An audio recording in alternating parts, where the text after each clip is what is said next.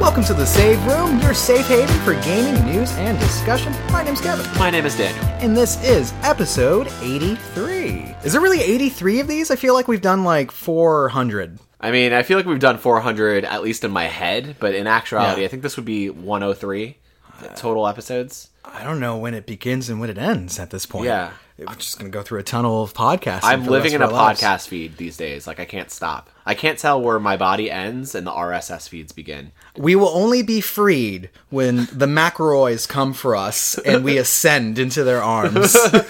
They fucking sever our, like, mortal umbilicals to the world and, like, we, like, ascend into their arms and transcend podcasting glory. Where there's nothing but like golden blue Yetis up there. Ooh. And not only are you surrounded by Shure mics, you're sure about your life. Surrounded by best boys and McElroys. Oh, that's pretty good too. Yeah. Goodness gracious. What? What happens if they don't like us? Did they send us to hell, which is alternately called the Monster Factory? No, we just go back to just doing this podcast. Okay, our own personal hell. Gotcha. They make us go scroll Twitter for like all of eternity. No! No! Anyway, if you didn't know, this is the only podcast that has claimed your firstborn through the law of surprise. Surprise! Sorry. Yeah. You can find us on SoundCloud.com/The Save Room Show, or Spotify, or iTunes, or Google Play, and even Stitcher. I'm apparently still doing that. Still don't know what that is. I think it's just the RSS just taking care of it. It's like, boys, don't worry about this. Yeah, the RSS feed just does the rest. It's like, where can I pocket myself today? Ooh. It's like squirming around the internet, Yeah. right? We don't know how RSS feeds work, basically. Yeah. They're like magic to me, right? I upload it in one place, and then it's just infecting the rest of the internet. It's like a nanovirus. Nunny. Nutty? Daniel, before we get into this gaming news thing, I've got really big, important news that we need to get through. Let's do it. Han is alive. Whoa. Justice for Han. That's like been trending the last like 2 days. It's the most amazing and it's thing. kind of wild. Okay, I don't know how to describe this because I got genuinely excited when I saw this. When I saw the poster of him like fucking putting some kettle corn into his mouth or whatever and just like sitting on the hood of a car that costs more than what I make in a year. It was amazing. He was so excited, he double texted me. I double texted First you about in normal Han. caps and then in all caps. I think you weren't responding fast enough. Well, I was busy. I was living my Friday life. No, this is super exciting news. If you guys don't know, Han of Fast and Furious fame, he stole our hearts in Tokyo Drift, the best Fast and Furious movie. He diff into our hearts. And then they killed him off kind of unceremoniously. Which was fucked up. And then they brought him back in like these kind of prequel movies to Tokyo Drift. Yeah, there's a little confusing. Yeah, the kinda- timeline is kinda weird. back and forth there. The timeline's really strange. But then they really killed him strange. again? Well, not again. They put more context to his death. Yeah. We thought it was just an accident in Tokyo Drift. No. We get through like 4 other fucking movies, and in Fast 7 it's revealed like, oh, by the way, Jason Statham threw a fucking grenade at his mouth when he flipped his car. Eat this, you oral fixator. Which... So, like, and I don't understand. It's like, wow, I'm pretty sure he's gonna die.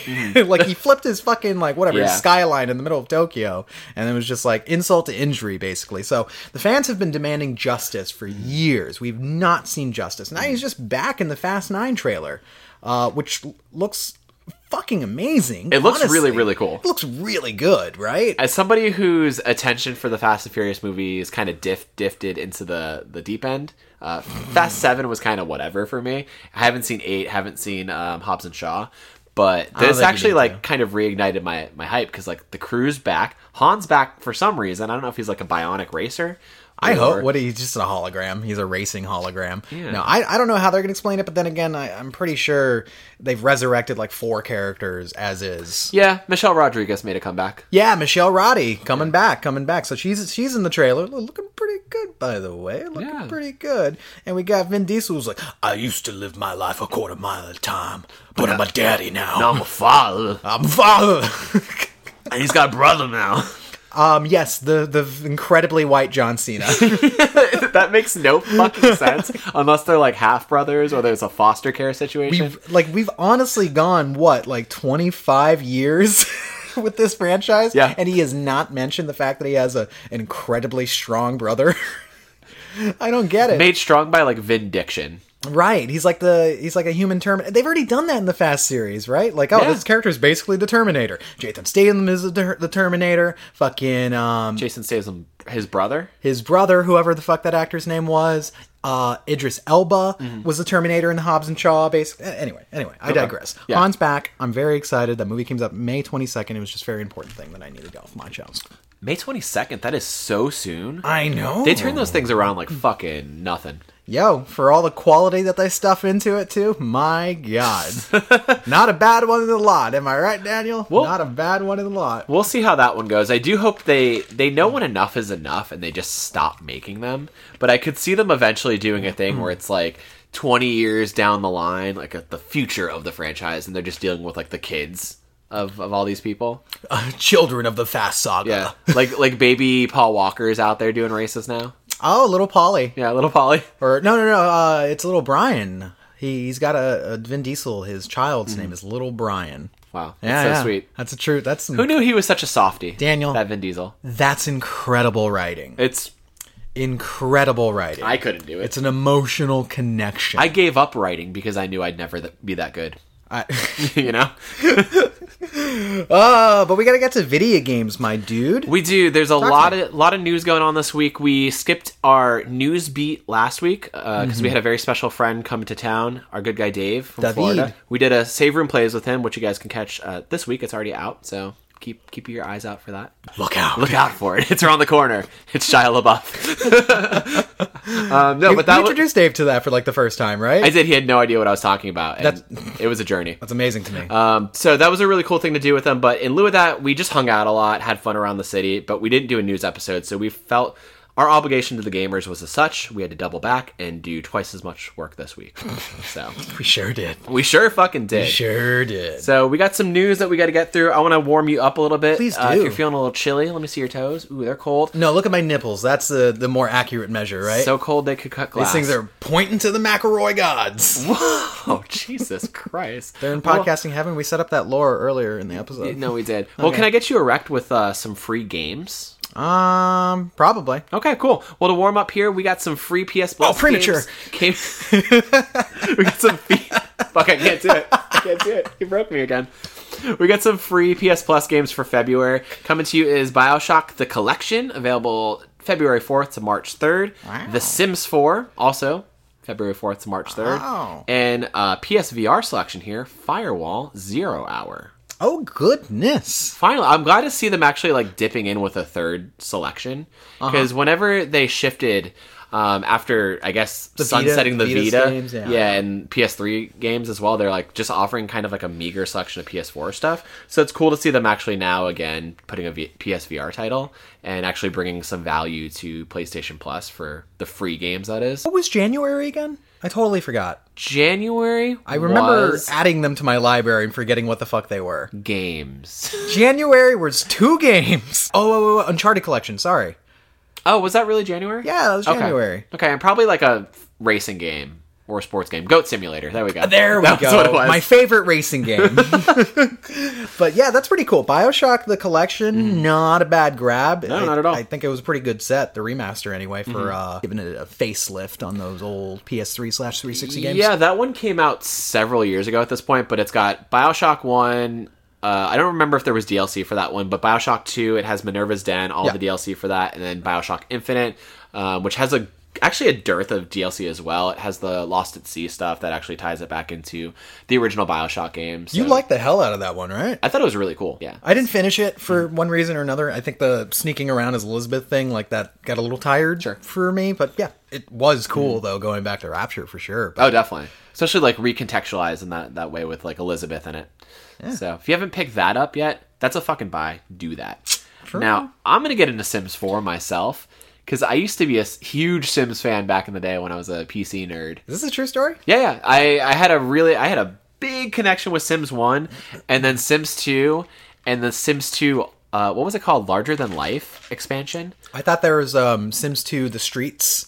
Wasn't there? There was a bunch of expansions. Sims 3 Back to the Streets. Yeah, no, I think Sims 3 was like the first console one, if I'm correct. Sims 2, yes, because I did play it on the PS2. Oh, you're right. Let me give you a short review here. I remember disliking it greatly. The console ones are definitely different than the PC setup. They try to structure it more around like missions and objectives in a different way, as opposed to just being like a life simulator, like the PC ones are. And get these people a job, and oops, there's a fire happening in the bathroom because there's like 10 hair dryers in there for some reason. What's wrong with Bobby? What is wrong with Bobby? What's wrong with Bobby? I created him. I gave him a fucking orange afro, and I thought that he would get ahead in life. Instead, he's trying to burn down his goddamn house. My favorite is like creating situations that are very like picture perfect, and then just turning them into awful situations because I just get bored. Like I don't know. I find a perfect couple. They have a baby. You know, that baby grows up, does its thing, goes away. Maybe one partner gets resentful. Then it turns into a misery situation where suddenly there's no doors on a room and there's a fire and they're burning alive.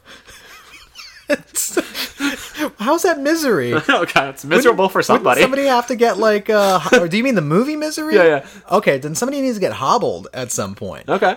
Is there DLC for hobbling in there might Sims be. 4? Yeah, there Sims might be. 4 hobble your friends. You can create these idyllic situations, but then like if you wanted to just be a god, you can like really like make these Sims suffer. Like, oh, put a Sim in a pool, take out the ladder, make them swim till they die.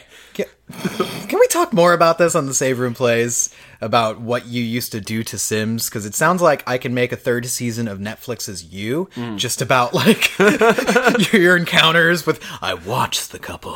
I watch the couple. I wait for the couple. I tore the couple apart. Death arrives. Like, wait, what? And then Death literally arrived. The clown neighbor decided to jump in the pool. And you're like, what? This is a really okay. I'm excited. Yeah. I will add it to my library and probably never download it. But I would be excited if you actually like streamed it or something. Yeah, that would be neat. That would be neat. See. And then Firewall. I don't know. Whatever. I mean, it's cool for the PSVR fans out there. I think that's important for Sony to keep supporting it in one way or another, whether free or not. So. It is important for them to support a thing that they made people pay for. Yes, I totally agree every day of the week about that one. But we do have a lot of news to get through, dude. Do we? Yeah, we kind of do. Some of it's just girthy news, you know? And like, well, it might crack your lips, basically, is what I'm trying to say. But that girth is worth it. Worth the girth. Let us get into it, my friend. Here comes the Save Room News. Oh, wow. Oh, wow. That was good. That was smooth. We've got 8 items on here, my friend. Number 1. Netflix announces The Witcher: Nightmare of the Wolf. The streaming service that your ex doesn't know you still have the password to is making an anime film set in the world of The Witcher. The film is set before the events of the Netflix show and will be an origin story for Geralt's mentor, Vesemir. Here's the film's synopsis. Quote, long before mentoring Geralt, Vesemir begins his own journey as a witcher after the mysterious Deglin claims him through the law of surprise. End quote. Oh, that's why you did that bit. I knew you didn't know the reference. It's okay. You haven't watched the show. Makes sense. That's fine. You should watch the show. I'm going to say that again. You should watch the show. I'm working on it. I know. The show's producers Lauren Hisrich and Bo DeMayo. That's a hell of a name. How did I not notice that when I wrote it down? Bo DeMayo. That's a name I could trust. Oh, Wilhelm I'm so sorry for laughing at your name, Bo DeMayo, but that's a powerful name. Bo DeMayo, Wilhelm. I keep on saying it. I love it. Will helm the project with animation being handled by Studio Mir, the production house behind The Legend of Korra and Voltron Legendary Defender. That's the hotness right there, by the way. Both great shows. Yeah, there's no word if Nightmare of the Wolf releases before or after The Witcher Season 2's 2021 debut. Very cool. I think this is pretty cool. Yeah. To see, like, they obviously see it as a success, and they're like, well, maybe it came to a decision where we don't want to, like, do a whole origin story or take up, like, parts of Season 2 with Vesemir's origin story, but it would be a cool thing to, like, launch that anime in between Season 1 and 2. Not to give you too hard of a spoiler, but, like, Vesemir doesn't show up in Season 1. You don't know who he is, basically. Like, you hear that maybe he's his mentor or something like that, but you don't get to see him. Whereas in The Witcher 3, for instance, he's actually a big part of the story. Like, he's there from the get-go, essentially. But it would be cool to launch that and then introduce the character in Season 2, basically. That'd actually be really smart. Yeah. Do you think they had this planned the entire time, or was it something that was definitely launched off the success of the first season of The Witcher? I honestly don't know how long it takes to greenlight these kinds of things. Probably a while. You have to kind of wait and see when the season 1 launches before you start committing to like, we're gonna make an anime, we're gonna make a movie, we're gonna make so I wonder if it was just like, hey, this announcement we're hearing, literally it's been like maybe a couple weeks of discussion, so we won't see this for like a little while. Maybe I don't know, but I would hope it comes in between. Do you think they do it in the same fashion that they have presented The Witcher, in kind of like here's the present, here are flashbacks, to kind of maybe like do the duality of Vesemir and Geralt, where it's like they could probably show like, the two of them together, but then maybe the bulk of it is like flashbacks, which would be the present, basically, where it's just Vesemir doing his own thing, being a Witcher. Given where the show's at right now, where Vesemir is not in season 1 whatsoever, like we have not been introduced to the character, I doubt they would do like the back and forth thing. Like I don't think they would introduce him in the current Witcher timeline, whatever the fuck that is, basically, and then do an origin story in the movie. I mean, it's just a movie. They only got like 90 minutes to make their point. I think it's probably just going to focus on one time area, essentially. Okay. On that note, good point.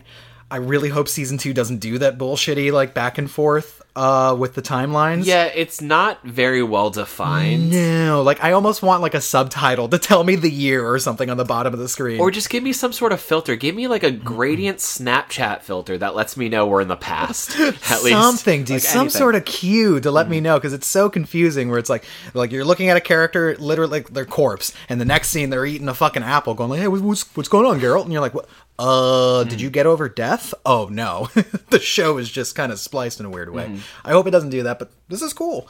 It makes me wonder, are other publishers going to make their own video game things? And maybe there's opportunity where it's like, instead of a series, it'd be cool for like these one-off movies, especially if it's like, an animation house like the Legend of Korra folks walk on over and say like, oh, let's do name a game. I think we're definitely going to see more and more of this. I forget what it was with. It was Adi Shankar, right? With the Zelda project that was kind of rumored for a little while. Apparently it wasn't Zelda. I think that was Devil May Cry. Oh, it was Devil May Cry. Like, so he for sure confirmed Devil May Cry, but I think the Zelda thing fell apart. Okay.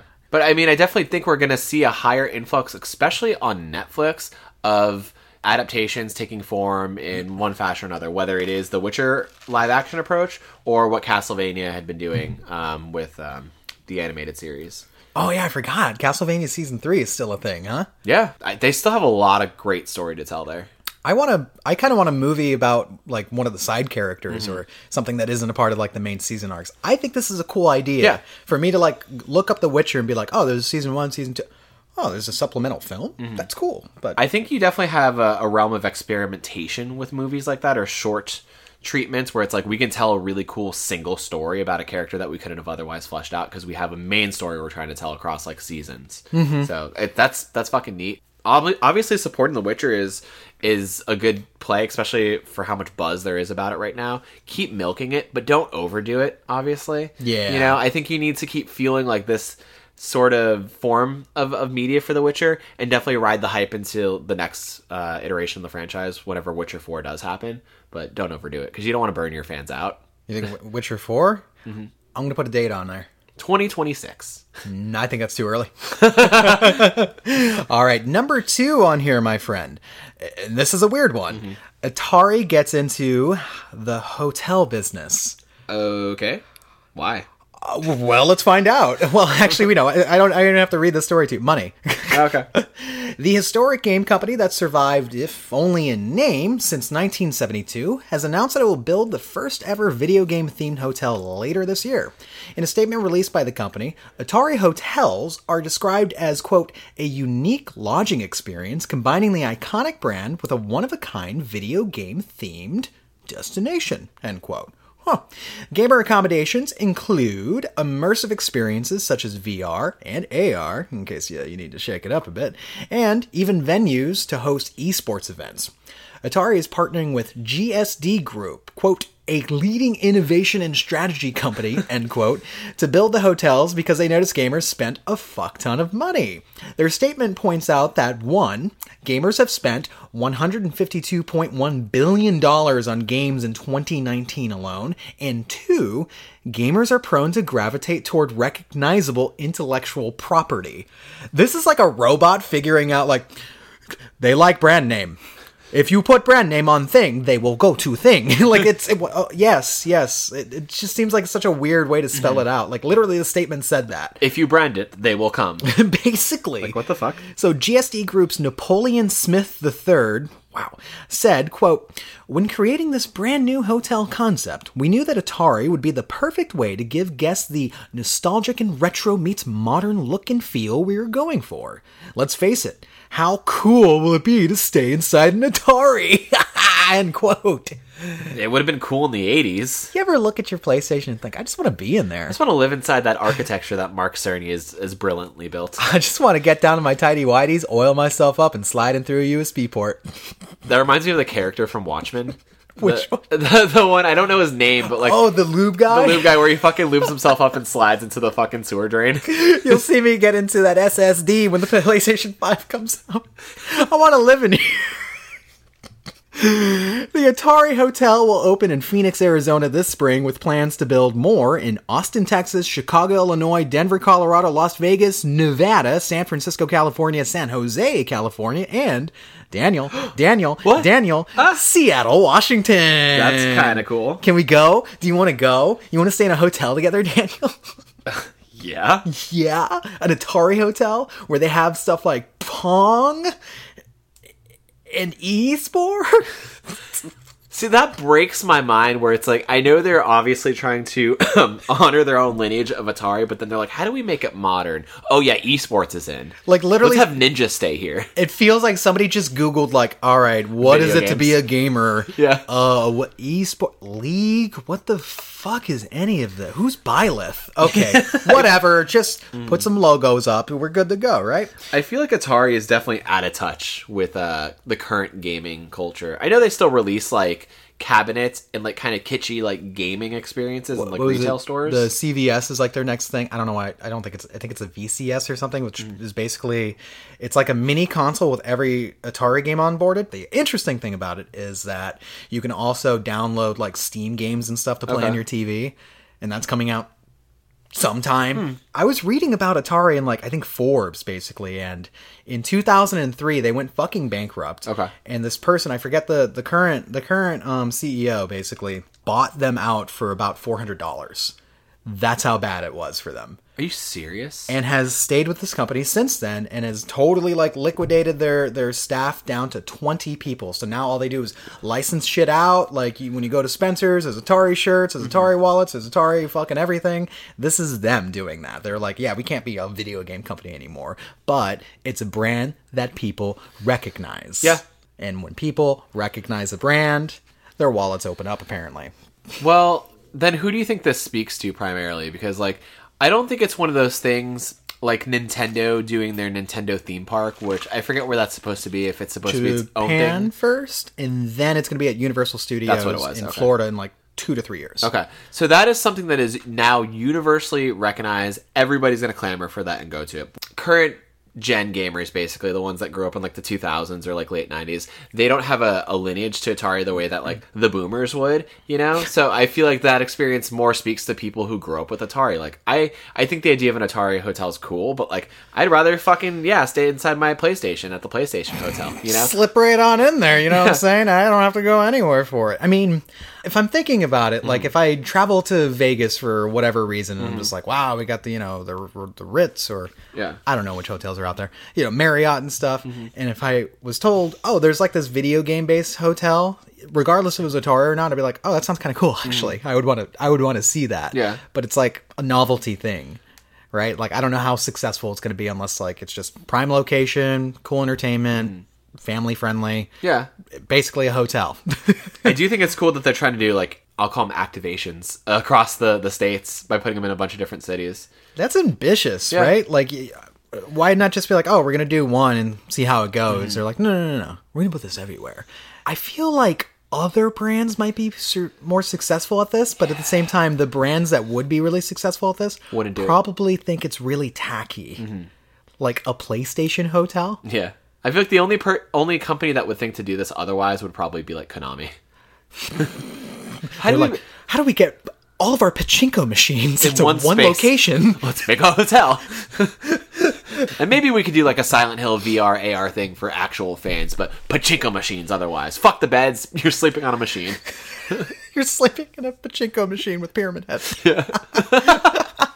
I think the only consequence of this kind of thing is that call girls are going to be very confused when a client calls them up and says, meet me at this hotel where you get to play with my joystick.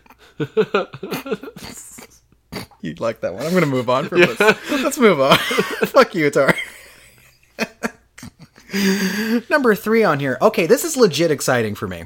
We're about to get into a horror block, all right? It's going to be the survival horror block on the safe room here, all right? It started with the Atari Hotel.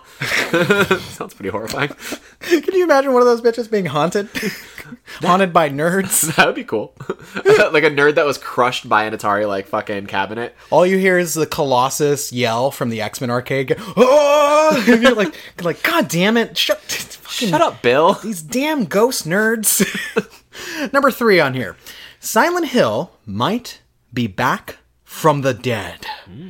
In our restless dreams, we see that town. But in reality, we haven't seen Silent Hill since 2014's infamous PT demo for PS4.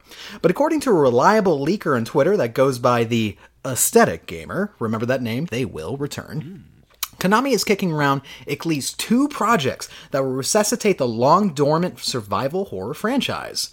So saith the Aesthetic Gamer, quote, "There's a couple new Silent Hill games in the works. Konami about 2 years ago reached out to various developers to pitch ideas for 2 Silent Hill games. One, a soft reboot of the franchise. The other, an episodic Telltale/Until Dawn style game to go alongside the reboot.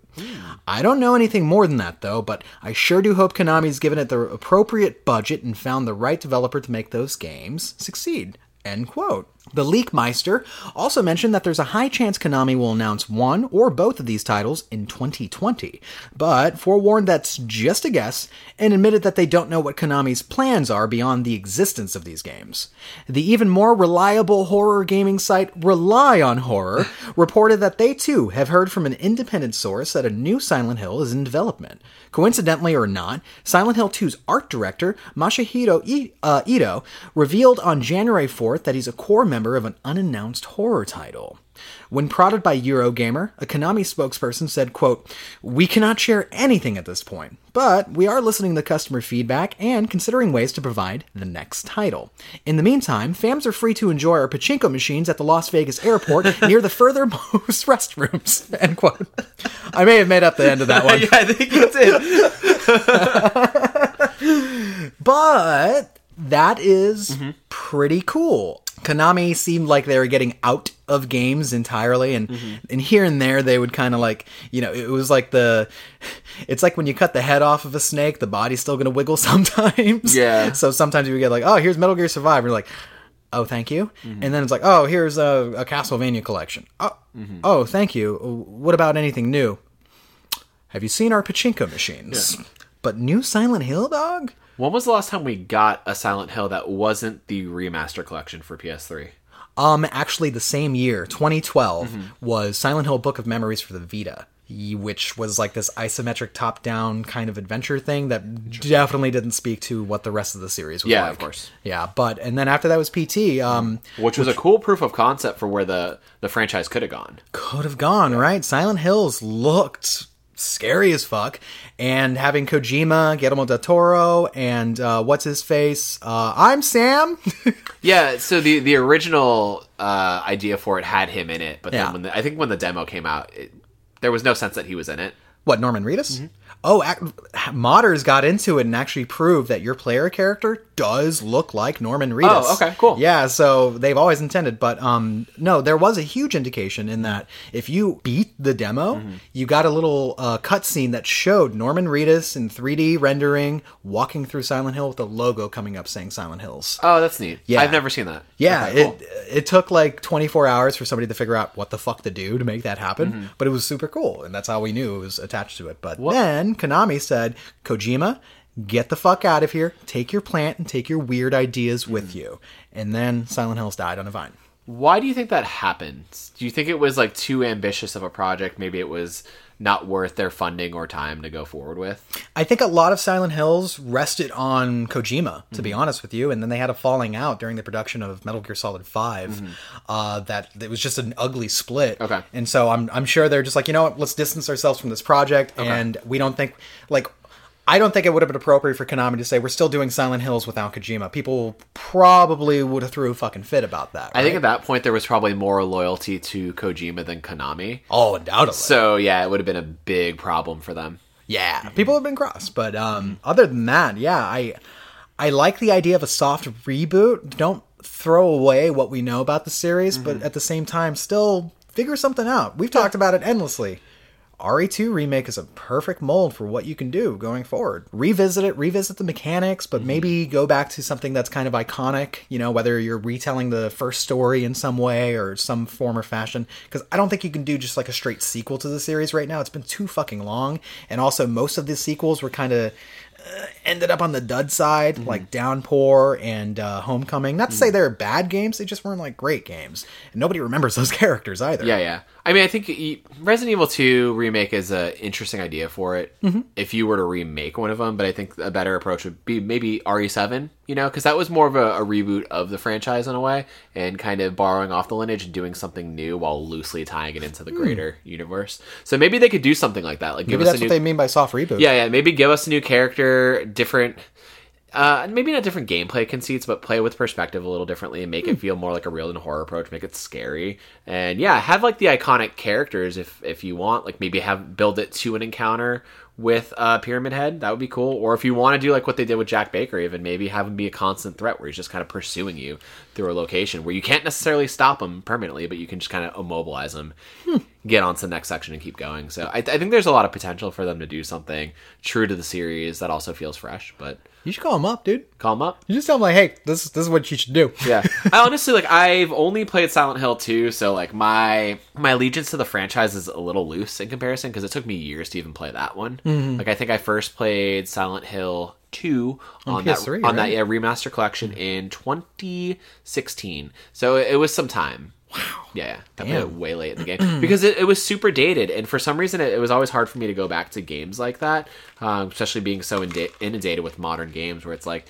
I don't know, the tank controls feel weird and it's kind of gummy and kind of janky and it's silly, but I understood and respected its place in horror gaming, and I wanted to see what it was about. So I am a person that has an affinity for tank controls. Yeah. But I will say the tank controls that are present in Silent Hill 2 and 3 are garbage. They're bad. It's really bad. Really disorienting, especially since you can like move the camera in conjunction with it rather than having just like the fixed perspectives where you can't do anything to it like in Resident Evil.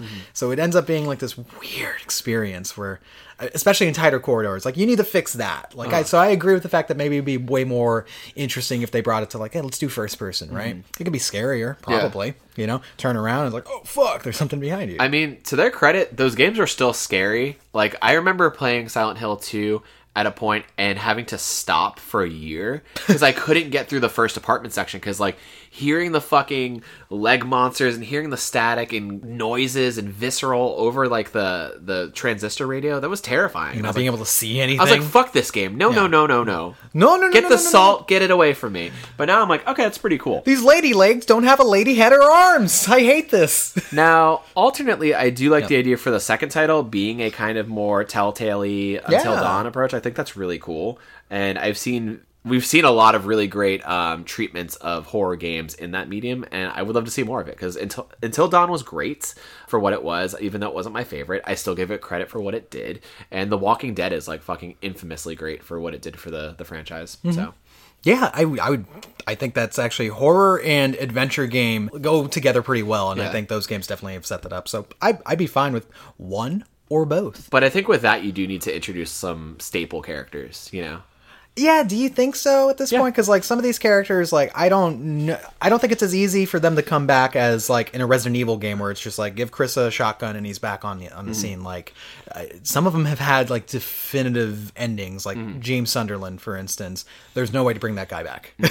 Yeah, depending on your ending, there's no way. I don't think they could do that. But maybe. I guess it depends on where you set it too. You know, Yeah. you could set it in a point of the timeline where he's still alive. Maybe Maria's still there. Maybe other characters that are still famous in the series are around. Again, like I said, Silent Hill's a little different in that it's always historically jumped across characters and has never really revisited a character. Okay. Just because there's such isolated horror, almost like an anthology, honestly. What if the Telltale version follows an anthology, like going through like seasons and stuff? Like, what if that gets bigger than the other game that they're trying to make? That'd be cool. That would be interesting. So like each episode could be its own like mini story. Its own thing that ties into a greater whole. I don't know. Konami, get us in there, man. Get us in there. You got a great idea there. Yo, man. You tell them to me to pitch ideas. You should pitch those ideas.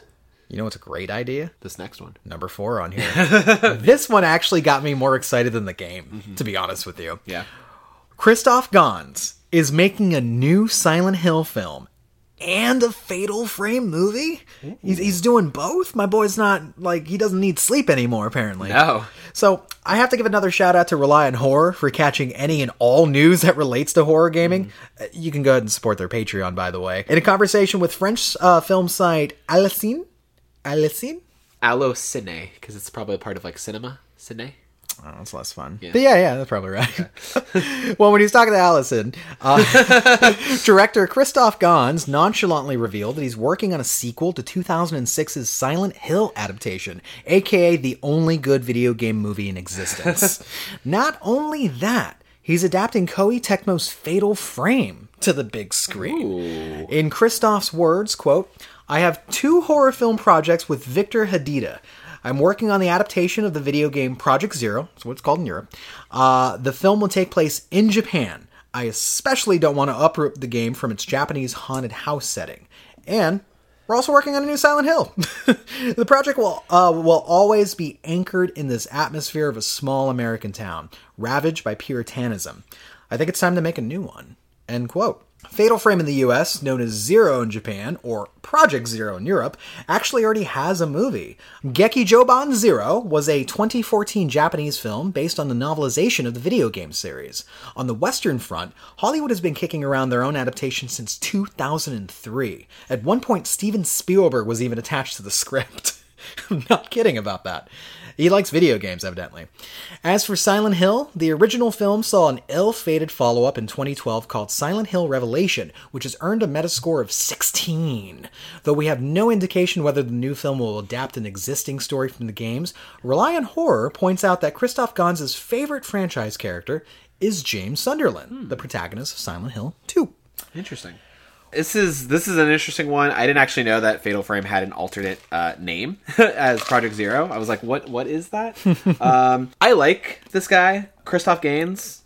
Gans. He is a master cinematographer. I loved what he did with Silent Hill, that 2006 movie. The best video game adaptation in cinema history ever. To date. I think his touch of French cinema and his idea of what horror should be and how to really make it a true to screen adaptation was awesome. So I'm stoked for him to do a follow-up, because that would be really cool. I don't know if I'm really stoked for it to be a follow-up to Revelation, but like you do have to, I guess, continue in the line of those movies. Well, actually, there's no indication that it will be a follow-up to Revelation. It would be a sequel to his original film, probably. Okay. With Revelation, I was doing a little research on that. He was asked to direct it back in 2009, and he just passed on that shit immediately, because he was quoted as saying, they wanted to basically take it into a Resident Evil direction, and he said, no, fuck that. And he left. And then they did it anyway. They did it anyway. Okay. Yeah, it had Kit Harington in there and fucking Sheen Bean together. Yeah, I watched the quick trailer for it on Netflix or something, and I was like, "Oh, okay, this is weird." Carrie Ann Moss is in it. Nice. Yeah, movie's a piece of shit though. It's just really awful. Absolute piece of shit. As for Fatal Frame, that's a weird one, really. Honestly, because I think that's such a cult game. It would be making like an adaptation of Siren from PlayStation. That'd be cool. Like it would be cool, but it's just like I feel like Do it's it. like it's so cult and it doesn't nearly have the same notoriety as like Silent Hill or Resident Evil. Yeah, of course not, but I still think it could definitely punch through in horror circles, right? Because Sure. it's like this, it basically speaks to Japanese horror nonetheless. So I think it would find its audience, find its fans, whether Yeah. it's going to be niche when it comes out or not, right? I think it's still going to do well. I mean, I think if it comes out and it is just a great horror movie, people will be taken aback by it. And then if they're like, "Oh, it's an adaptation of Project Zero," like that'd be cool, you know? Like, so. Hey, we saw that basically cross-pollination happened with The Witcher. People are like, this is a game too? Yeah. And fucking the numbers shot up for that. So maybe if this adaptation's good, or both of these are good in modern era, people go back and go, I want more Silent Hill. I want more Fatal Frame. I want Fatal Frame on the fucking Switch. I mean, yeah, that would obviously that'd be a cool proof of concept for it. Like, is there still a pulse for Fatal Frame? We've seen little bits of it here and there, like assist characters in Super Smash Bros. Ultimate or spirit characters. Like They have every video game character in all of existence. I mean, it was cool to see that. I was like, oh, it's a nice little Fatal Frame nod. Like, I haven't fucking played that game in forever, so that was definitely neat. But like, I would love to see this drive further and then kind of revisit the franchise because it's been a while. So my thing though here is horror. I feel like has taken such a different direction in previous years in terms of movies. I feel like long gone are the days of like the dumb slasher movie or like mindless horror. It's definitely gotten a little more highbrow and intelligent, especially with, directors like, Jordan Peele on the scene, or movies like It Follows, Midsummer, Ari Aster's doing, even Cabin in the Woods. So it's like, it's a bit more heady, a bit more thoughtful. I feel like they would be wise to maybe reapproach how this could be seen as a horror movie in the current day. Which one, Fatal Frame or Silent Hill? Both. Okay. Like, literally both. Yeah. I mean, maybe with Fatal Frame, you can get away with doing a more traditional horror movie. But if you want Silent Hill to have that same reach with Western audience as well, you have to kind of do something more modern with it, I think. What does that look like for you? Like, do you think they can get away with doing, like, creepy monsters walking around a desolate town? Or do they have to go for something headier? Or...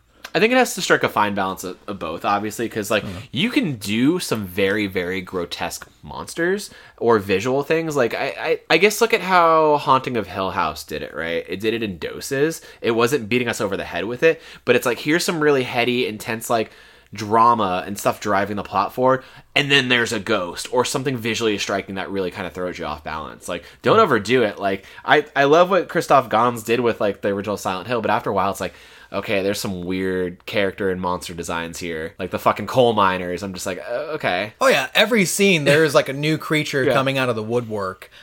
Subtlety was not a thing that movie was going for in most of its scenes. I mean, Pyramid Head literally grabs a woman by her breast and rips off all of her skin. Yeah, which is like iconic and awesome, but skin. like that shit doesn't translate now. Like, I don't think you could do that same thing. I think you do have to do something a little more measured in its horror. I mean, maybe not. I'm not sure. I think there's still a taste for that kind of a horror film, because it's not like Silent Hill was like splat stick. It wasn't like it was just, heads exploding for fun. It definitely was, I won't say subdued. No, talk about the climax.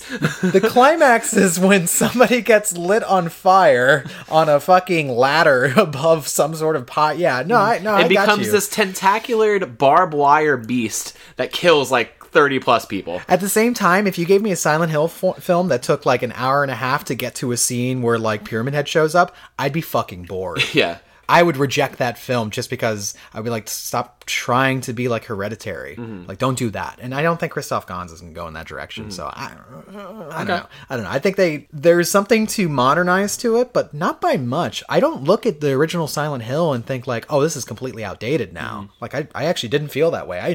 We just watched it like last October, and I enjoyed the shit out of it. Did a versus between Resident Evil 1 and Silent Hill. If you want to talk about something that needs modernizing, Resident Evil is fucking woefully behind on the times. Undoubtedly, I think Christoph Gans has a far better understanding than what's his name? Paul W.S. Anderson. I think he has a better grounding and understanding of what horror looks like in a context, whereas like Paul W.S. Anderson's like, Add grenades, add action, add Mila all the time.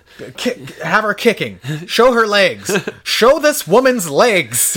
Like he kept on screaming. I'm sure he had like a little spray, like a spray bottle of water. He's like, you need to be sweaty all of the time. Yeah. Yeah, but I don't know. I'm interested to see where he thinks it can go. It's interesting that he still wants to pick up on the themes of like Puritanism and like religion and all that. Yeah. And I'm like, yeah, I think that fits. That shit's scary. I think the thing that makes that kind of idea fit for a modern day Silent Hill is that we do have this kind of cultish mindset that we've seen like pockets like pop up in society, whether it be something as like the mob rule of people voting one way or another, or the mob rule of people taking a stance against beliefs. I mean, look at Brexit, for instance, right now. What if you played with that concept of like this kind of division and ideas in a horror film? Because that's what the point of horror is to be an exaggeration of real life that uses monsters and spooks in the dark in order to make commentary about what's going on. We have something like that.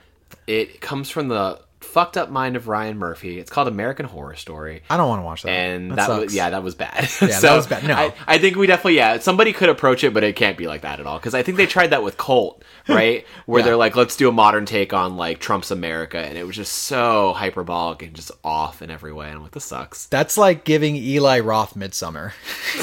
I don't want to see that movie. Nobody wants to see that movie. But all that to say, this is cool. Fatal Frame, let's go. And new Silent Hill, I'm all on board for it. So let's take some ghost nudes. Fatal Frame.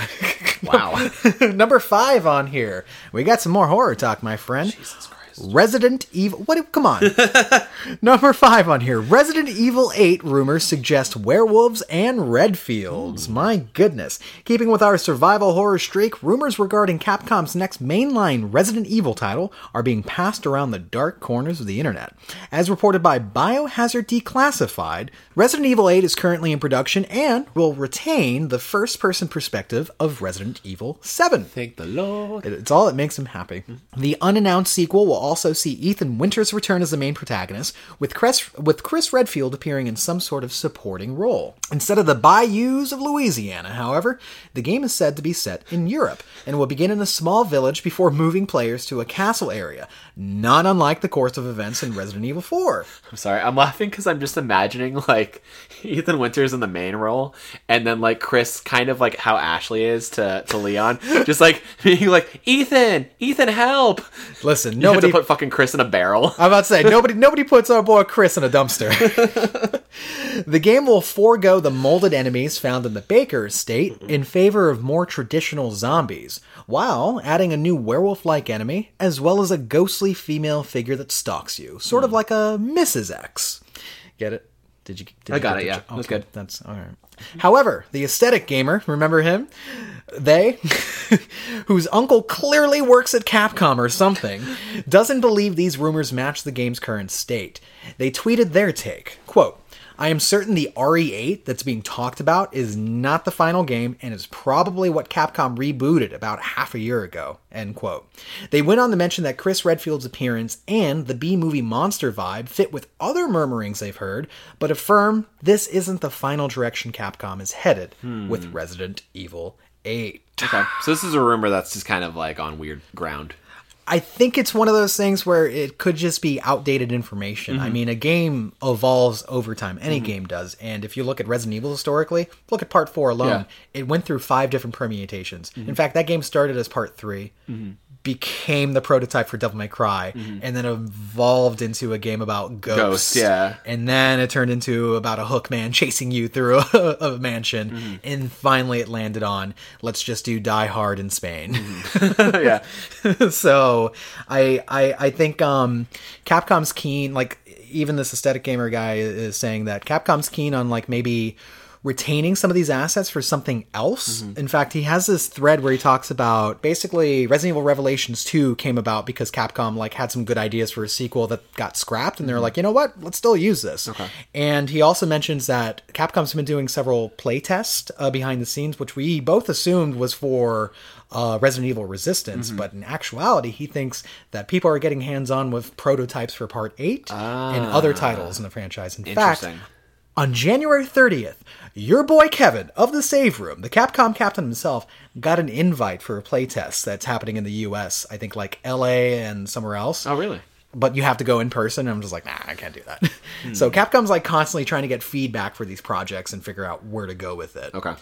Do you think werewolves and Ethan being back and Chris showing up, is that what you want to see from a follow-up to 7? It definitely seems a little more large scale and out there, especially for the franchise. I mean, I guess nothing is really off the table with the franchise anymore, but considering where 7 took it, more grounded, you know, it still went off the rails in regards where it's like you had molded monsters that you were coming across, but then also you had fucking Mrs. Baker was a spider monster, and Jack became this giant fucking, you know, beast of bio warfare. So, like, yeah, nothing's out of the realms of possible with the franchise, but, like, werewolves and ghosts just seem so weird, you know? I think definitely if you set it in a castle that maybe has a lineage and a history and a horror of its own, that could be cool, you know? Because, like, you take it out of Dulvey, Louisiana, take it somewhere else, and you could do something else with it entirely. But if you were to like, hey, let's take it to like Europe and have the molded be there, it wouldn't fit as much. So there has to be a reason you're going there, whether it's a situation that Ethan gets in with Mia, or maybe Chris like makes you partake in. I don't know what it would be, but I think there's potential for something cool there. Maybe. You know, I don't know. That's another thing, too. It's like, what is Ethan's motivation for doing this again? Like, he was just a guy. He was just a guy who's looking for his wife. Whose his wife worked for this fucking paramilitary operation that we found out in the endgame, where it's like, oh, okay, we didn't realize that what was happening, even though you might have had a suspicion here and there, and it's like, okay, well, what's your motivation now? Does she get kidnapped by a werewolf? Like, what happens this time? She becomes the werewolf. Because a lot of it revolved around Evelyn and the E-virus, right? So it's like, unless there's continuation of that, maybe another fucking ship marooned off the shores of Europe somewhere, and then there's more continuation there. Maybe Chris is like, oh, your involvement in Louisiana would be helpful here. We need you to go with us. Let's see what's happening here. I mean, there's definitely some threads to pick up on. Yeah. The blue umbrella thing that's going on with Chris wasn't really explained too well. The DLC, what was it, Not a Hero, starring him, kind of touched upon it, where like Chris is working with the organization almost on a contract basis. Like he's still BSAA, but he's very mistrustful of this new umbrella for obvious fucking reasons. Yeah. There's something to really like play with there. But why would I want to play with those concepts under the, you know, Ethan's perspective? He's nobody, essentially. I don't know. I didn't think he was a character that was like, yeah, let's keep on going with Ethan. You know, it's like, you mean the guy that got his hand ripped off at one point? His own wife did that to him. Yeah, and I think his story is most fascinating when you're following that personal tale. He has such a motivation. You're like, I gotta find out what happened to Mia. You know, even if I ended up liking Zoe more, you know, I gotta know what happens to Mia. But it's like, you have to have motivations, because it's like, Chris literally had no fucking involvement with Ethan at all. Even the Not a Hero DLC was strictly around him. Like, Ethan was gone at that point, but like, Chris was just chasing his fucking trail the entire time. Yeah, exactly. I feel like their arc is done. But they do leave on a helicopter at the end of 7. Where does that helicopter go? You know, maybe it goes to Europe. Maybe there is a continuation there. Maybe there's more of a story to be found there. So we tried to go to North Carolina, and then a wind gust took us all the way to fucking Europe. I'm sorry. A paranormal gust pushed us all the way. Paranormal gust. These damn flying werewolves got in the way. But I think it is smart to keep the first person perspective. I think that really did wonders for rebooting the series and kind of breathing new life into it. And I think putting it in another reeled-in setting like a castle with older familiar horror elements like ghosts and werewolves could be cool, although new for the franchise. So I will always submit that I don't want Ghost in Resident Evil, because Resident Evil's always been about biological horrors, and introducing supernatural elements doesn't quite like appease what I like that series for, especially like playing through the remake of Resident Evil 2 and then what we're going to get in part 3. That's all an outbreak. That's all like just, you know, chemicals gone amok basically, and corporate greed. So like moving on to this, like there's going to be a ghost girl. It's just like, I'll admit, like what they did with 7 was kind of weird a little bit. I thought it was clever, the reveal though. Yeah, where Evelyn was kind of like, it felt like it was happening in Ethan's head, where it's like she would show up in pockets, she would disappear. You would see her running, and then she was gone. And then, like, she ended up, like, materializing and then disappearing by the end of it. But it's like, she was a presence that you couldn't really discern whether she was real or not. Right, half the time. but she has a demonstrable effect on the people around her. It was never a situation where it's like, it's just a spirit. Yeah. Like, so that I respected that, where it was like, everyone was like, is it a ghost? What's going on? And then there was like more to chew on and more of a mystery to get into, right? Whereas the original concept for 4, that was that horror with ghost idea, like, that was so fucking weird, and I'm glad they didn't continue with that. Yeah, I don't know how that would have gone, but hey, we'll see. I think 8 we're not close to it, although Capcom's pretty good about fucking releasing things. They've been killing their On the- release on the- schedule lately. yeah. I don't understand how they're doing it, how many fucking teams they got going on, but like they're doing like brilliant high volume work right now. Right. So, but if anything, like, I would anticipate this to be a next gen game, which makes it really exciting. Our first Resident Evil on next gen. God damn. That'd be cool. Would that be like kind of one of the first like Resident Evils to come out near a console launch? I think we talked about that before. Yeah. I think like some offbeat fucking game like Revelations or something came out near a console launch. But yeah, I can't think of another one that was near the start. Yeah, if anything, I don't anticipate seeing anything about this until 2021 at the earliest. No, I think that's fair because they still have a ways of support to go with Resident Evil 3, Project Resistance. I feel like there's something they can milk there for at least a full year plus. Actually, Daniel, let's get aggressive with it, right? Let's move that ECD up. I think we're going to see the announcement of Part 8 at E3 this year. Oh, wow. Mm-hmm. Okay, that's bold. I don't mind being wrong. I'm just saying, let's put our fucking hat in the race, because literally we're like, oh wow, Resident Evil 2 is so good. I love this. Part 3? What? That's how it felt, right? So I'm gonna say they have eight in the burner, and they want to show it to us. You think we get the announcement of 8 before we get the announcement of another remake? Yeah. Okay. Yeah, I don't think they're going to do another remake before 8 comes out. Okay. For sure. Because like, I'm sure they're trying to consider, do we remake Code Veronica? Do we remake 4? Do we do Dino Crisis? Do we do exactly, yeah. They're at a crossroads, Okay. right? They're at a Interesting. crossroads. But I think any decision they make is going to be a good one. So It's going to be a sexy decision. Indeed. Also, Jean Reno should be a part of the cast, right? I mean, that's what made Onimusha 3 so good. If you could just sprinkle him into like more of the games, and I don't care if he's a ghost. Like, it's fine if he shows just the ghost of Jean Reno. He was like, oh shit, the star of The Professional just attacked me in the bathroom. He's talking about Matilda. What is he going on about? Also, he knows Matthew Broderick. Did you know that? Sir, I have a number 6 on here for you. Mm-hmm. The Star Wars license is finally working out for EA, apparently. That makes me so happy to hear. Right. So, following an investors call held last Thursday, EA revealed sales figures for Star Wars Jedi Fallen Order.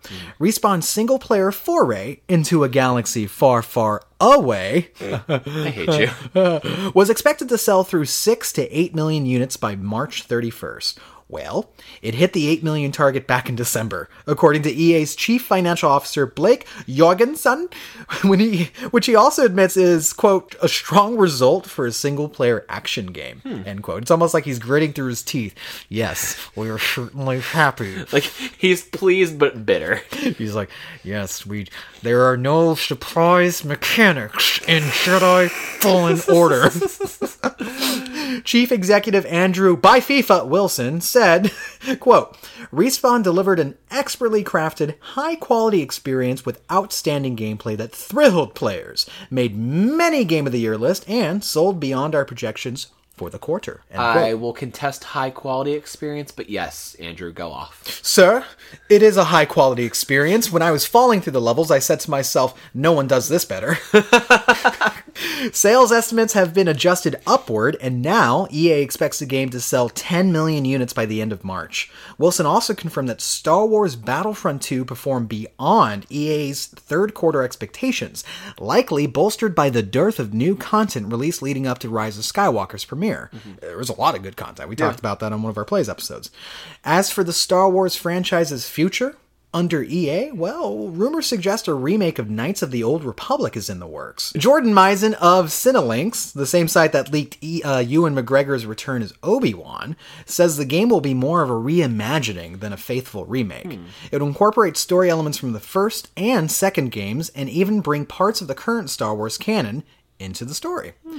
Mason writes, quote, I've heard EA has a bunch of Star Wars projects in various stages of work at this point. From Jedi Fallen Order sequels, the Project Luminous tie-in, to something on the Switch. There's a lot going on. From what I'm hearing, it really sounds like EA has found their groove with the Star Wars license. End quote. That makes me nervous, actually. Why is that?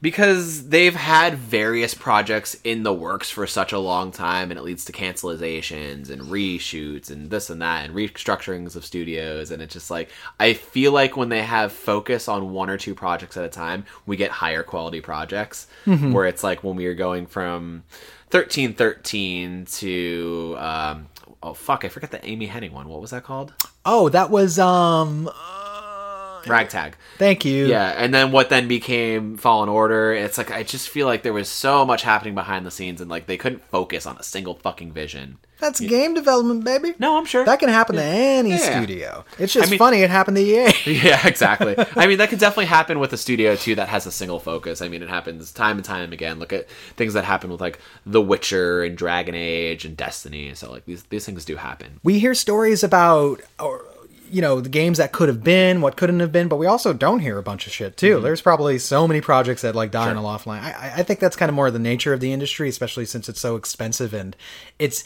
I always think about, when it comes to like project or product management, to fail fast is better than to get like 75% of the way through and have to scrap it. Yeah. Right? So true. I prefer that. When it comes to the future of this franchise, I do feel a little more hopeful, to be honest with you, because I think EA is kind of broken out of their old mindsets and have said, you know what, let's give something like Jedi Fallen Order a chance and see what the fuck happens, right? Instead of just being totally bullish about the fact that it needs to fit some sort of business model, like a games as a service game, they gave it a chance and it succeeded. So that opens up the door for more games like that. If you asked me 2 years ago, do I think EA would have committed any amount of resources into a Knights of the Old Republic anything? I would have been like, fuck no. Yeah, I would have laughed my way all the way to the hospital. I'd be like, hell no. They ain't gonna do that shit. Yeah. So it's actually pretty encouraging to hear that, like, hey, they're looking around and going, what can we do? And to even know that, like, that was a name that mattered, even though it's a 17-year-old game, it's a name that mattered. How do we make it matter today? No, I think there's something definitely to be said about that for sure. I feel like they definitely struggled hard in like the last 3-4 years with their Star Wars IP, and they needed to do something that would work and that would speak to fans. I'm glad they threw out their mindset of, gamers don't want single-player games. Of course they fucking do. What are you fucking talking about? Just because there's a large demographic of players that want multiplayer games doesn't mean there isn't a second demographic of people who want single-player games. It's both. You can do both at the same time. Like, you could support your Battlefront and then have a single-player experience. So I hated the dichotomy in their mind of it has to be one or the other. It's like, no, you can do both. Like, gaming speaks to such a wide breadth of people with a lot of interests. I think the success of Fallen Order is awesome. I hope they do more with that. I hope we get a sequel that is just as good as the original. Better. And with a higher quality of experience. Let me collect more plants. Oh, God. I need so many plants in that galaxy. Yeah. And give me a plant Tamagotchi so that I know when they are growing. It would be the perfect sequel, dude. Tamagotchi, Jedi Fallen Order 2. Main character, Cal Lightsaber, his hair, even redder. Even redder. Even redder. Red is the second sun. Oh, I like that. That's pretty great. Talk to me about KOTOR, though. How do you feel about this idea of a like reimagining? I think that's a really cool direction that's almost too respectful for EA's decision-making process to say, you know what, let's combine two famously beloved games. Yeah, it must have been an intern who had that idea. Yeah, exactly. Somebody was like, do you know what KOTOR is? And they're like, what the fuck is Andy talking about? What? How do we get this you published those back in the day. What are you talking, Andy? Get the fuck out of here. People really liked them. Goddamn nerd. He's got a fucking Death Star on his desk. Who does he think we are? We're money makers. That was BioWare, right? BioWare did the original, and then Obsidian Games did the sequel. Okay. And the sequel, infamous because it released without a proper ending. Like, they didn't have time to make an ending that made sense. Oh. So it's always been considered this fantastic but slightly unfinished game. And they never went in after the fact and like patched it or added an update to the ending? What? Okay. Isn't that weird? That is, I guess that was before that was a thing, right? Yeah, it was. It was before, like, with Mass Effect 3, they went back and were like, oh, here's all these extra cutscenes where they're high-fiving all the hobbits on the journey. Yeah. That kind of thing. No, I think it's a cool idea, and I think it's also... I don't know. How do you feel about the fact of them trying to integrate it with, like, the new Star Wars canon? Like, does that feel a little strange, because like when Disney took over, they basically said all of this extended universe is nothing. It's a neat what if, but it's not actual canon anymore. Yeah, but if you talk to George Lucas, he's like, it's all canon. It's all my little baby. Shut the fuck up, George! Come back to your fucking prequels. Fucking Kathleen Kennedy is texting me like, you better shut the fuck up, old man. I don't want to see another fucking BuzzFeed article with your stupid face on it. You mentioned Jar Jar one more time, I'm gonna blow out your kneecaps. We killed Jar Jar in a book nobody read. Damn, Kathleen Kennedy is a viper. Yes, she is. Yes, she's something. Yeah, I don't really know. Like, because the thing is, I didn't play Knights of the Old Republic or any of the Old Republic games. I only played it a little bit. So I don't even really know. I imagine they tackle the lore of the Old Republic. So, Yes, they did. To give you context, they really did inform what became Mass Effect. When it was a choice-driven action RPG.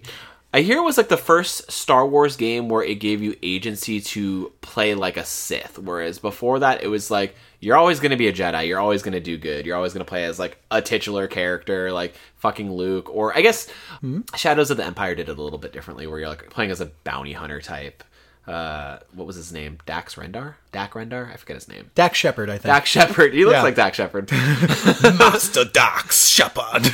But yeah, so he wasn't necessarily like a Jedi, but he was a good guy. Yeah. Walking a kind of a shady line at times. No, that binary that existed in KOTOR is what made it famous, in that you could lean toward the Jedi side or go toward the Sith side depending on your choices, and the world like actually reacted to you. That's where the Paragon system came from Mass Effect. So yeah, that's fucking groundbreaking, great. Cool. Yeah, hell, for a Star Wars game, that's why 17 years later it's still one of the most beloved, right? So I'm excited to see wherever that goes. But I'm also excited for more Jedi Fallen Order. And what are they doing on the Switch? What the fuck? You better bring back pod racing, motherfuckers. That's what's next. Yeah, boy. where are the Star Wars games on the Switch? Give me some ports. Give me Pod Racer 1. Give me Rogue Squadron. You know what I want, Daniel? Daniel, you know what I want? It has been so long since we've gotten a pod racing game. Do you know how many worlds we can have now to pod race through, dog? As many as George Lucas can imagine. Why is it George? Because he's my fucking gravity center for all things Star Wars. You know what I really want? Let's put the video games aside. Sorry, gamers. I want Rian Johnson's Star Wars Pod Racer, a new film. And then I want J.J. Abrams to come in, make a second film that follows it up and just erases all of his ideas. Just erase it. He's like, yeah, cute idea, but no, we're bringing Anakin back. Yeah, Anakin's coming back and Sepulva. But he already lived and died as Darth Vader. Fuck you, Ryan.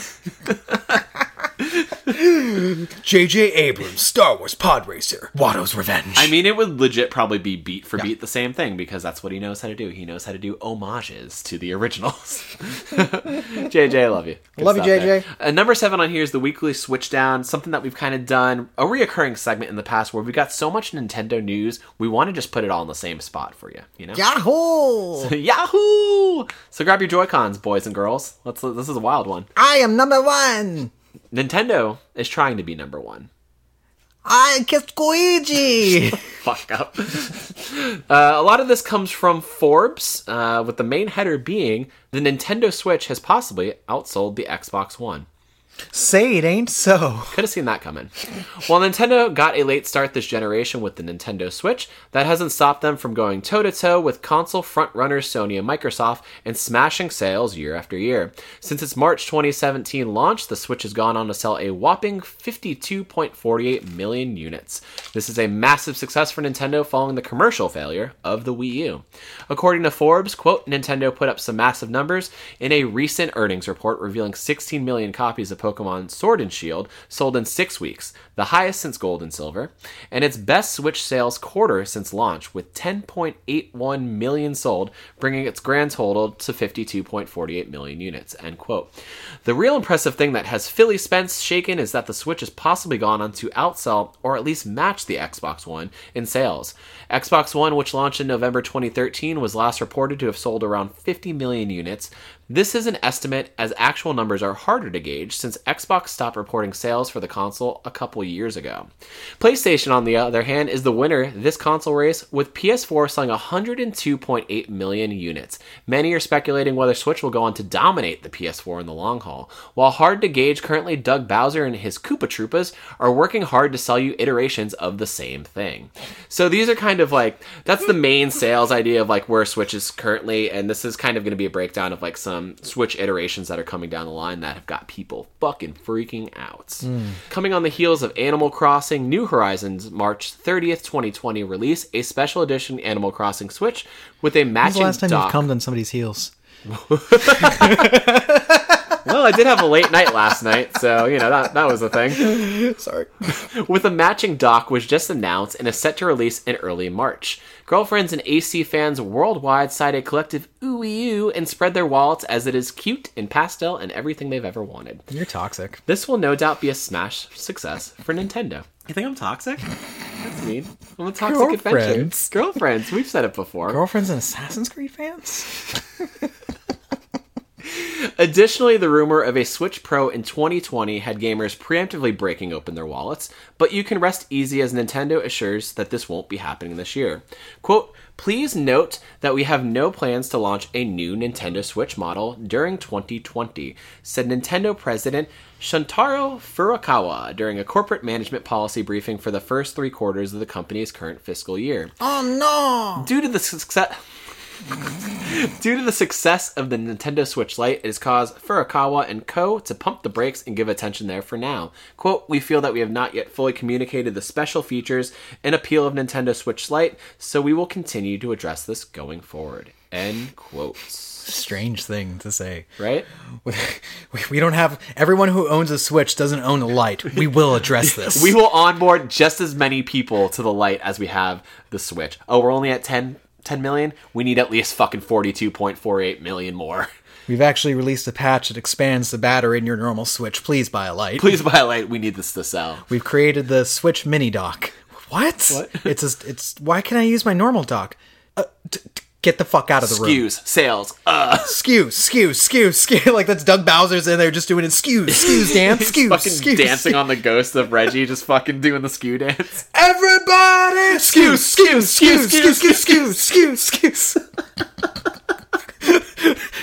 What is this show? Are they gonna close that fucking... What is it? They have like 50 more million units to go until they hit PS4 numbers? Mm-hmm. Maybe?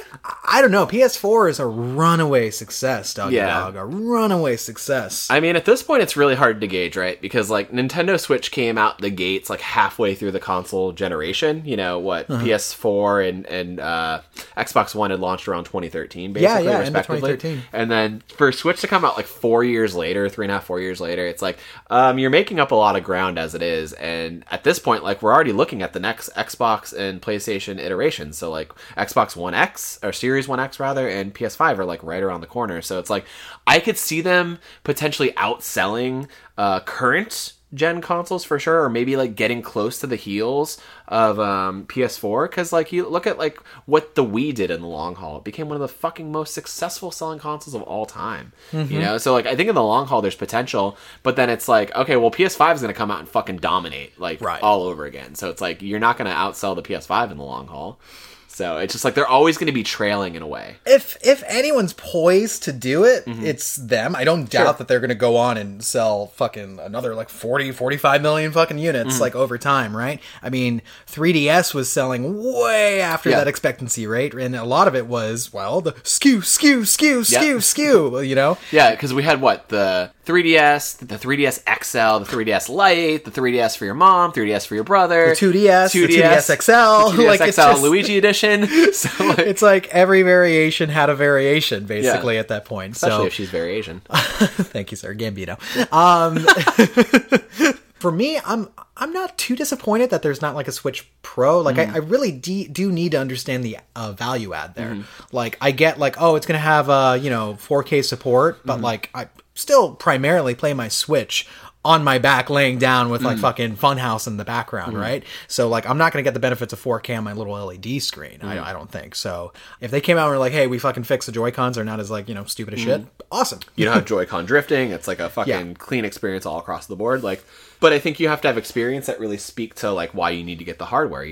Whenever they do that announcement for Breath of the Wild 2, then is the time to strike hot with Switch Pro's coming out, because like it makes sense. This game is going to probably put more stress on the hardware. It's going to need to perform a little better with a better console. Maybe we want that to be seen in 4K. Like, so there has to be value play for why that console matters. Yeah, for sure. Otherwise, I don't think very many people are going to adopt it. Like, I mean, we talked about how people didn't really have a reason to adopt the Lite if you're totally happy with your Switch. But if you never had a Nintendo Switch and there's a $100 cheaper option out there, hell yeah. So I think it's part of that strategy going forward for Nintendo is figuring out what those pockets in their consumer base is. Going, hey, does this make sense for kids? We have a model that makes sense for kids. We have a model that makes sense for the high-end gamer. We have a model that makes sense for like the casual in-betweener, Like, I think that's going to really serve them going forward, right? Although it does get a little ridiculous, like if, we get to 2021 or 2022 and it's like, here's the fucking Switch Pro XL. And you're like, what the heck? It's basically a small monitor. Like, what are we doing? So I think they need to dial it back.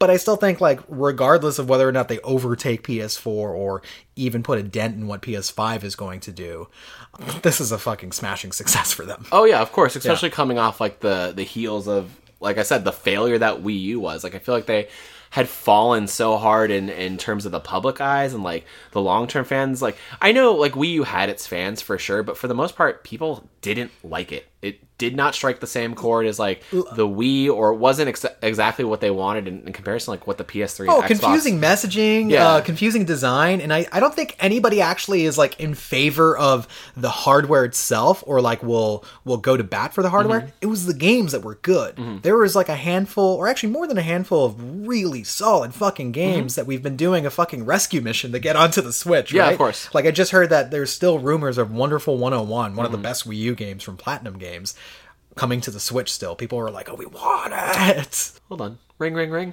Ring, ring, ring, Kevin. Hello. Hey, Kevin, it's Daniel. So I heard what you said on the Save Room episode 83 about Nintendo speaking about pockets for certain consumers, knowing how to sell to kids, parents, and everybody. But here's the thing about Nintendo fans, right? They'll buy every fucking console. Doesn't matter. I didn't think that's where you were going with that conversation. I thought you were going to ask me for a peach pocket pussy. What? That's a different episode. That's Save Room Plays. I'm getting into my plays mindset. We're at the end of the news one, and I'm just like, let's get into plays, Let's get a little wired and crazy. Let's get a little wired, dude. No, but I think so.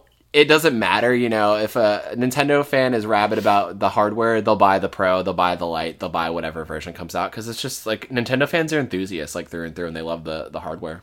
So.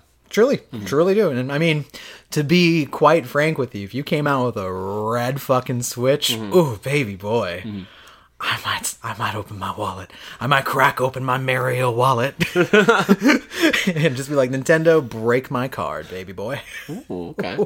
Doug, you got me. I'm all skewed.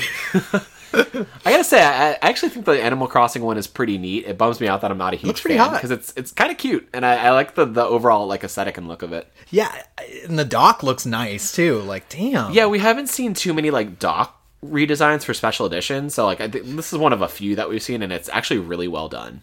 Yeah. So yeah. Thank you, Doug Bowser. You keep on giving. Daniel, I have number 8 on here. I think the last and final. The final bit. The final. The fate of the eights. Justice for Han. Actually, no, this is just the fate of Google. That is true. Number 8 on here is Google addresses criticism that they've been lagging behind on Stadia announcements. Is that a latency joke? Thank you. You made it seem smarter than it was. Yeah. A certain Reddit thread on our Stadia has gained attention, not just from jilted fans of Google's streaming service, but from Google themselves. The post lambasts the tech giant for going 40 days at time of post without having made an announcement regarding new games or feature updates. The post calls out the fact that Stadia still lacks iOS support, family sharing, and Android support beyond just Pixel phones. The author also notes that while Google announced 120 games are coming to the service in 2020, we still have no idea what they are. A Google representative who spoke with GameIndustry.biz rebukes this perception of radio silence, stating that the team provides weekly updates on the Stadia community forum. As for the 120 mystery games coming to Stadia, the rep told the site, quote, "We understand the desire to hear more specifics on the games. After all, that's what it's about. The games. Of course, not all 120 titles will be announced by the Stadia team, as we leave it up to the publishers to make their announcement about their IP/games, and which platforms it will appear on, just as we will do with the exclusive content coming to Stadia," end quote. The representative also went on to explain, quote, "We continue to work closely with our publishing and developing partners and are here to support them in all areas. We're excited to share more about some of the exclusive games coming to Stadia soon," end quote. Bullshit, bullshit, bullshit. Have you noticed that they're just basically saying, "Nuh-uh," and then not actually like approaching the problem statement, which is, we have no idea when these features are coming. Mm-hmm. We have no roadmap from you guys, and we don't even know what these exciting 120 games are, which actually, if you look at the rate of games coming out for other consoles like PS4 at launch, 120 games is kind of scant. Especially, look at the Switch. The Switch straight up embarrasses the motherfucker. Switch had like at least 100 indie games that came out within the first month, you know, right. Where it had all these other working promises and things going on.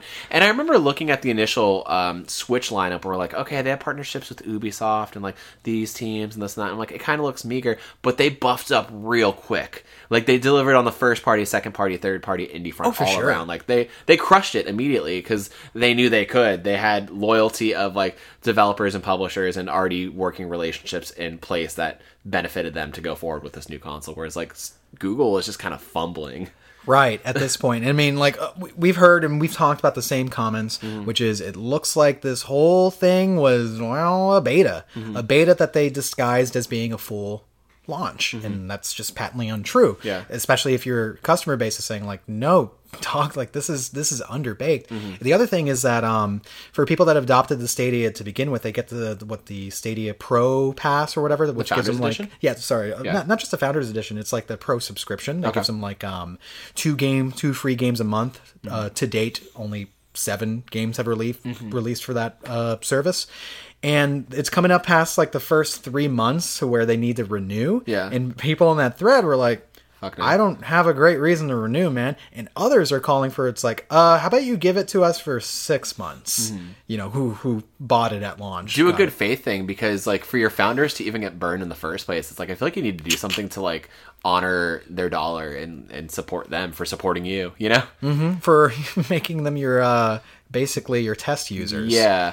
I got to play it, so we talked about it a little bit on the last Save Room Plays that we did when Dave came into town, and he brought his controller, and he had his laptop, and basically just operated within like a Chrome browser, and it was a cool proof of concept. But it's like literally the conversation I had, I was like, I was playing Destiny 2, it was cool, and I'm like, awesome, cool, I'm playing Destiny 2, but like, I can already play Destiny 2 on my PS4, and it runs better, and it doesn't run at the mercy of, like, my internet in the same way. I mean, it does, obviously, but, like, it's just the connection on my console was more stable than it was through the browser. It didn't drop nearly as hard as I thought it would, but it still dipped, like, frequently. What did it look like when it dipped? Did it do any, like, resolution lowering, or...? Yeah, it just kind of lowered for a little bit. Like, it would drop to, like, I don't know, like 480 or somewhere around there. 480 for like a second comeback. What is this, 1970 fucking 3, bro? I'd rather play on a CRV. But it dropped excuse. Sorry. It dropped very like momentarily, and then I was impressed by how quickly it came back up. The resolution refreshed, and the frame rate was like kind of good. So like it was stable at times, but it was kind of inconsistent. But again, I was like, so what? I'm playing Destiny 2. I've played Destiny 2. What's the big deal? Like, and I think like I have the conversation with Dave a lot, and he's like, it's just exciting tech. It doesn't speak to everybody, but it speaks to somebody like me who's interested in that streaming future, new ideas of where gaming can go, and it's more of a promise than something that is well baked out, And I think they need to keep going with it. They need to support it month after month after month and really prove that it's something that people should onboard with. I think they launched it and it feels like they abandoned it in a weird way, where it's like they're not talking about it publicly in the ways they could be. They're not supporting it in the ways they could be, and it's just like they're kind of leaving their fans to like die with it. I haven't paid too much attention to like previous Google products or launches and such, but do you think they're running into an issue where they're not used to the level of community engagement that gamers kind of want? Where we want those like blog posts from Bethesda blog or community updates, just give you examples like or like Steam blog going like, here's what's going on with the platform this month, stuff like that. Like, do you think they're just lagging behind because they're just like, oh, you guys want that? I mean, that's what you got to consider when you get into the gaming market. You have to consider the things that your consumers want. It's not like something that you can just kind of launch and then abandon, like in the way that they've done it with things in the past. Like, what is it, Google Glass? Was it Glass? Did Glass ever have like a full launch? I think it was always beta, but yeah, it was out there for select people, I remember. There have been other things. I don't think that's the best example, but they've literally put products out there before just to kind of die and walk away from them. Sure. Like the moment that it like runs into some troubles or just like isn't hitting whatever behind the scenes metrics for them, it seems like they really just go like, we don't know you. Let's go back to our search engine game or put out another like Google Pixel. Let me see, actually. Sorry, I want to make sure I'm right about that. Google Glass. Can you still buy Google Glass? Google Glass was unveiled in 2013. It was targeted toward a general public audience, but was discontinued in 2015 after beta versions failed to gain traction due to its high price tag of $1,500, clunky design, and concerns about privacy. Google eventually shifted its focus towards business uses for the glasses, which I think that's something they're still kind of like continue with and move forward in kind of groundbreaking ways. But yeah, so that's, again, something that failed to gain traction, but different reasons, obviously. Like, that's a high price tag, Like, you really are speaking to fucking tech enthusiasts at that point, not your general consumer who's like, yeah, I'd pick up a console for $300. It's like, no, that's a lot to expect somebody to want to pitch in for. So, but something like this, like, I'll concede to Dave's argument that it's a cheap buy-in. Like, I think $130. Yeah, overall, like, that's not bad. And it's like, you're not paying for hardware if you don't want to. Like, you can pay for the I forget what it's called, the actual like Google device, the Chromecast thing? Yeah, the Chromecast. Yeah, I always forget. Like, I'm still unclear of what the setup is. You can pay for that, but if you don't, like, it still just runs out of a browser on your phone or on your computer or wherever just fine. So you have a Pixel phone. Yeah. I do think though there's kind of it sucks that it's such a staggered thing in terms of like support for like iOS users and Android users. It's like, okay, like, I get that, like, you're in a beta phase, I'm using quotes there, and you're trying to just kind of at least dole it out to, like, Google core fans, but it's like, you need to cast that net wider, too. I mean, if they're in a beta phase, they surely did not communicate that to its adopters. Yeah, for sure. I think it's just something we all kind of just have, as a whole, have decided, yeah, this is a beta, and Google's like, no, this isn't a beta, this is our product, we put it out, we love it. No, it's a beta, dudes. Yeah, I don't think we're going to be talking about it in a year, sadly. Yeah, especially if they're not. Especially if you have like your adopters and your user base saying that we want more communication from you, and I think that's kind of the ecosystem that we're part of now. Yeah. Right? Like we need to have open communication. I mean, any relationship needs some open communication, right? And your relationship between your consumer and the actual developer or the product creator, you need to keep that line open and be like, yeah, we hear you, and then understand. Like, what I hate is that they know exactly what people are asking for, going like, hey, we want a solidified roadmap. What are you doing about that? And it's like, they're just going like, we can't wait to share information with you. How about you give us anything, or be honest with us and say like, hey, we're still actually constructing our roadmap. This is new technology and it's going to be an exciting year for us. Here's what's going to go on, or at least give us like a rough idea of like, March, you're going to see a couple of these games, or even if you can't name them, give us an expectation, like something closer than nothing. I think it's bullshit for them to be like, oh, we have 120 games coming up, but we're going to leave it up to the publishers and developers to say that. Yo, that messaging should have been like another company, a company that's had more skin in the game would have said, if we're going to go out of our way to say in January 120 games are coming out throughout 2020, there's got to be a follow-up. Yeah. The follow-up is, come see us at the end of February, or come watch this stream or this space, and we're going to announce some cool new games. Yeah. You've not given us a follow-up. It's just like, there will be. When? E3. We will see an activation around these Google Stadia happenings, and we'll probably see like a third of those games. It's going to be at a TGIF Fridays. We're gonna get the whole Google Stadia team. You can walk up with your glass. You'll find us. You'll find us. Yeah, it's just a weird thing, and I honestly, I think we both know it. It's like, it's going to be a very drawn out death if they continue on this path, basically. Yeah. Maybe it's too early to say, but like everything I'm hearing is like, you didn't have a great launch, you're not communicating well, and you're just like, everyone has to basically subsist off of the potential of this tech that they've already paid for rather than solidified promises. Nah, that ain't gonna work. That works for me with brands I trust. So the promise of stuff with the Switch, when it came out at launch, people are like, oh, what's the big deal? It just has a new Zelda. Well, fuck yeah, new Zelda's awesome at launch. Like, that'll drive console sales. And it's the promise of knowing we would get more first-party exclusives and content from Nintendo because they know how to deliver on that front, regardless of what happened with the Wii U. I know it was a misstep, but they know how to fucking put games on a console. They know how to do it. Same with Sony and PlayStation, you know, their missteps here and there. And, you know, I'm sure it's the same way for Microsoft and Xbox fans. Here it's like, I have no allegiance to Google. I use it every fucking day, obviously. But, like, I don't believe your promises because everything that I've seen you do at this point has been a fumbling. Like, I think initially I was like, yeah, no, they're Google. They're capable. And they should be able to put this thing out at launch and have it be a full thing. And now I'm saying, ooh, maybe they don't know how to do that. Listen, trust is hard to earn and easy to lose. And when you start off this journey with a lack of trust, so you're going to be spinning your wheels throughout this, right? So yeah, everyone's just kind of waiting for the shoe to drop for them to be like, we tried our best. We think we put our hat in the race and it just didn't work out. And I was like, well, we told you why it didn't work out. And you just really didn't address that. All you said was like, no, we're thinking of you. Yeah. No, I mean, at this stop point, talking to us. I think it would be fundamental for them to have working bonds with developers or companies who know how this stuff works. Like, maybe look to Phil Spencer and Xbox and be like, hey, you guys are doing a fucking awesome thing with Xbox Game Pass and xCloud and all that stuff. Like, what can we do to work together in conjunction to get something that you guys are working on our platform and kind of boost us in a different way, or figure out how it all works in a way that feels truthful and faithful to consumers, you know? I feel like they have like a lot of cool studios behind them, but I feel like they need somebody who's in the game in that capacity to kind of guide them a little bit because they seem kind of aimless right now. Right. Yeah. For sure. That's what it is.